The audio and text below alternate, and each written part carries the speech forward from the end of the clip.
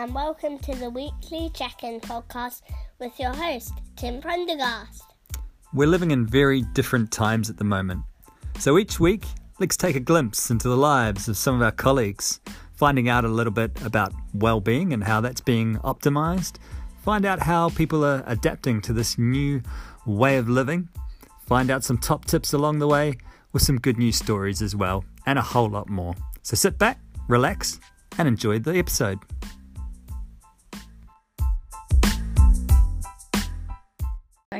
Welcome in to week 4, weekly check-in, and I'm delighted to the virtual sofa today. Hayley Reindl. Hayley, welcome.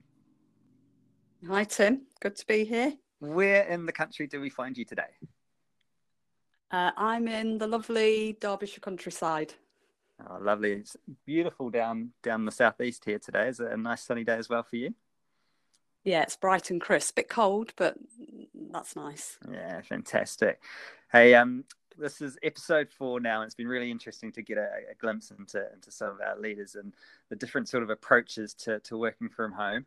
And for all of us, there's been varying degrees of change over the last few weeks, because some of us are very accustomed to working from home, others sort of were used to the 5-day a week in the office. So just wondering, firstly, if you could maybe sort of almost paint a picture for us in terms of how working from home is going for you, and maybe if there are some silver linings, what are they in terms of you being able to operate remotely?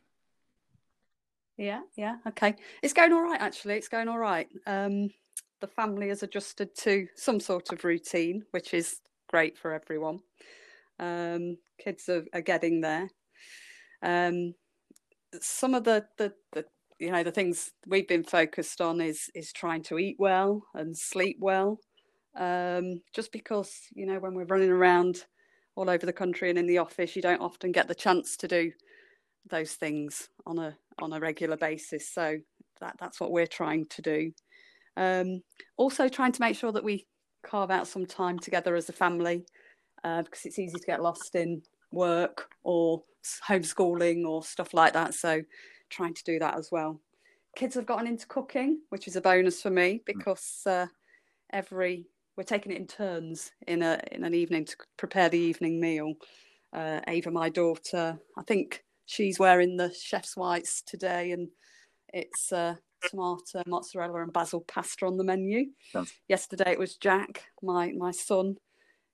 His menu wasn't quite as sophisticated. It was jacket spuds with beans and cheese and salad.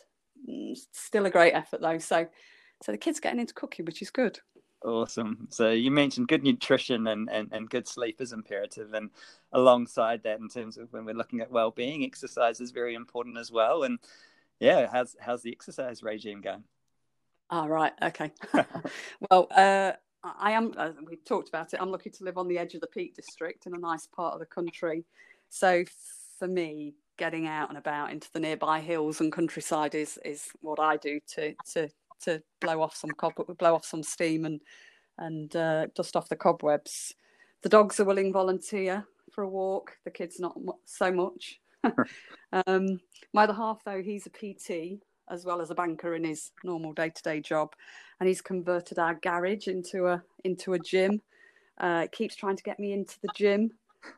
It's not gonna happen, because I really hate gyms. So I'd much rather be outdoors. It doesn't matter what the weather is like. Yeah, fantastic. So when you do get some time to chill out and relax and in isolation at the moment, so there's not too many. Obviously, you've got the Peak District there, so lots to explore. But in terms of recommendations, we've been seeking some from our leaders, be that a movie, a box set, an album, a book. What can you hit us with? Okay, I don't watch much telly normally, but I am going to hunker down for a couple of days when the weather's not so great to rewatch a couple of series called Ashes to Ashes. Okay. And Life on Mars. Brilliant, about detectives who are in accidents and then comas, and then they wake up to find themselves in the 70s and 80s. I binge watched both of those when I was heavily pregnant with my kids about 12 or 14 years ago. So I'm about due it's about due, to go and revisit those. I've got a book on the go at the moment as well, which is called but it exposes data bias in a world that's designed for men. The impact of that on the everyday lives of women and girls. So it's a good read for anybody, for any gender. So I'm planning to give it the kids once I've finished it as a bit of extra home. Yeah, and I'm not sure they'll appreciate it either. I think you might have just put out when you told us the title. It sounds very interesting. What was the title of it? It's called Invisible. Awesome. And Ashes to Ashes and Life on Mars. Sounds very David Bowie-ish. It's you've got to watch it. Go and look it up. You'll enjoy it, I'm sure. We'll do. And it's a great opportunity when we have these chats as well, just to get a little snapshot into some of the really great stuff that's happening around the business. So it'd be really nice for you to maybe just finish off this chat with a little bit about some of the really great work that some of the people in your team are doing. Okay, yeah. I'm really, really proud of the extraordinary things and efforts of front office teams, credit teams, and the SAF team to support what's been an unprecedented number of requests from customers for payment holidays. Together, we'll have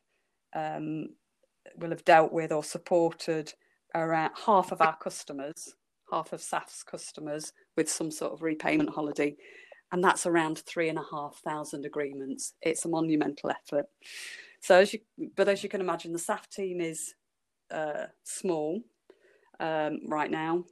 So the way they've adapted on a number of fronts, working from home, which they've never done before, flexing across processes that they've never had to work on before, improving the workflow to make sure that they can manage as much of this volume as possible and as quickly and efficiently as possible, has been really, really, impressive to see. They're a good bunch. They're doing a great job. So I'm very proud of that. Oh, that's fantastic. It's really nice to get the perspective from SAF, because maybe we go to people when we talk to people in CCB. So it's really nice to be flying the flag and the integral job that you guys are all doing. So really appreciate you taking the time, Hayley, to share some of your experiences. I wish you all the very best, and thanks for your time. Yeah, you too, Tim. Nice to talk to you. Take care. Thanks again, Hayley, for your time. Brilliant to continue making our way around the business, finding out about our colleagues. Few little gremlins in the system today, so I do apologise for that. The book recommendation that Hayley referred to was a book called Invisible Woman by Caroline Criado Perez, so do check that one out. The box set recommendations: Ashes to Ashes, Life on Mars, very Bowie-esque, as I referred to in the podcast itself. So let's go out with a little bit of Bowie. Until next time, everybody, take care of yourselves, and we'll see you next week on the Weekly Check-In.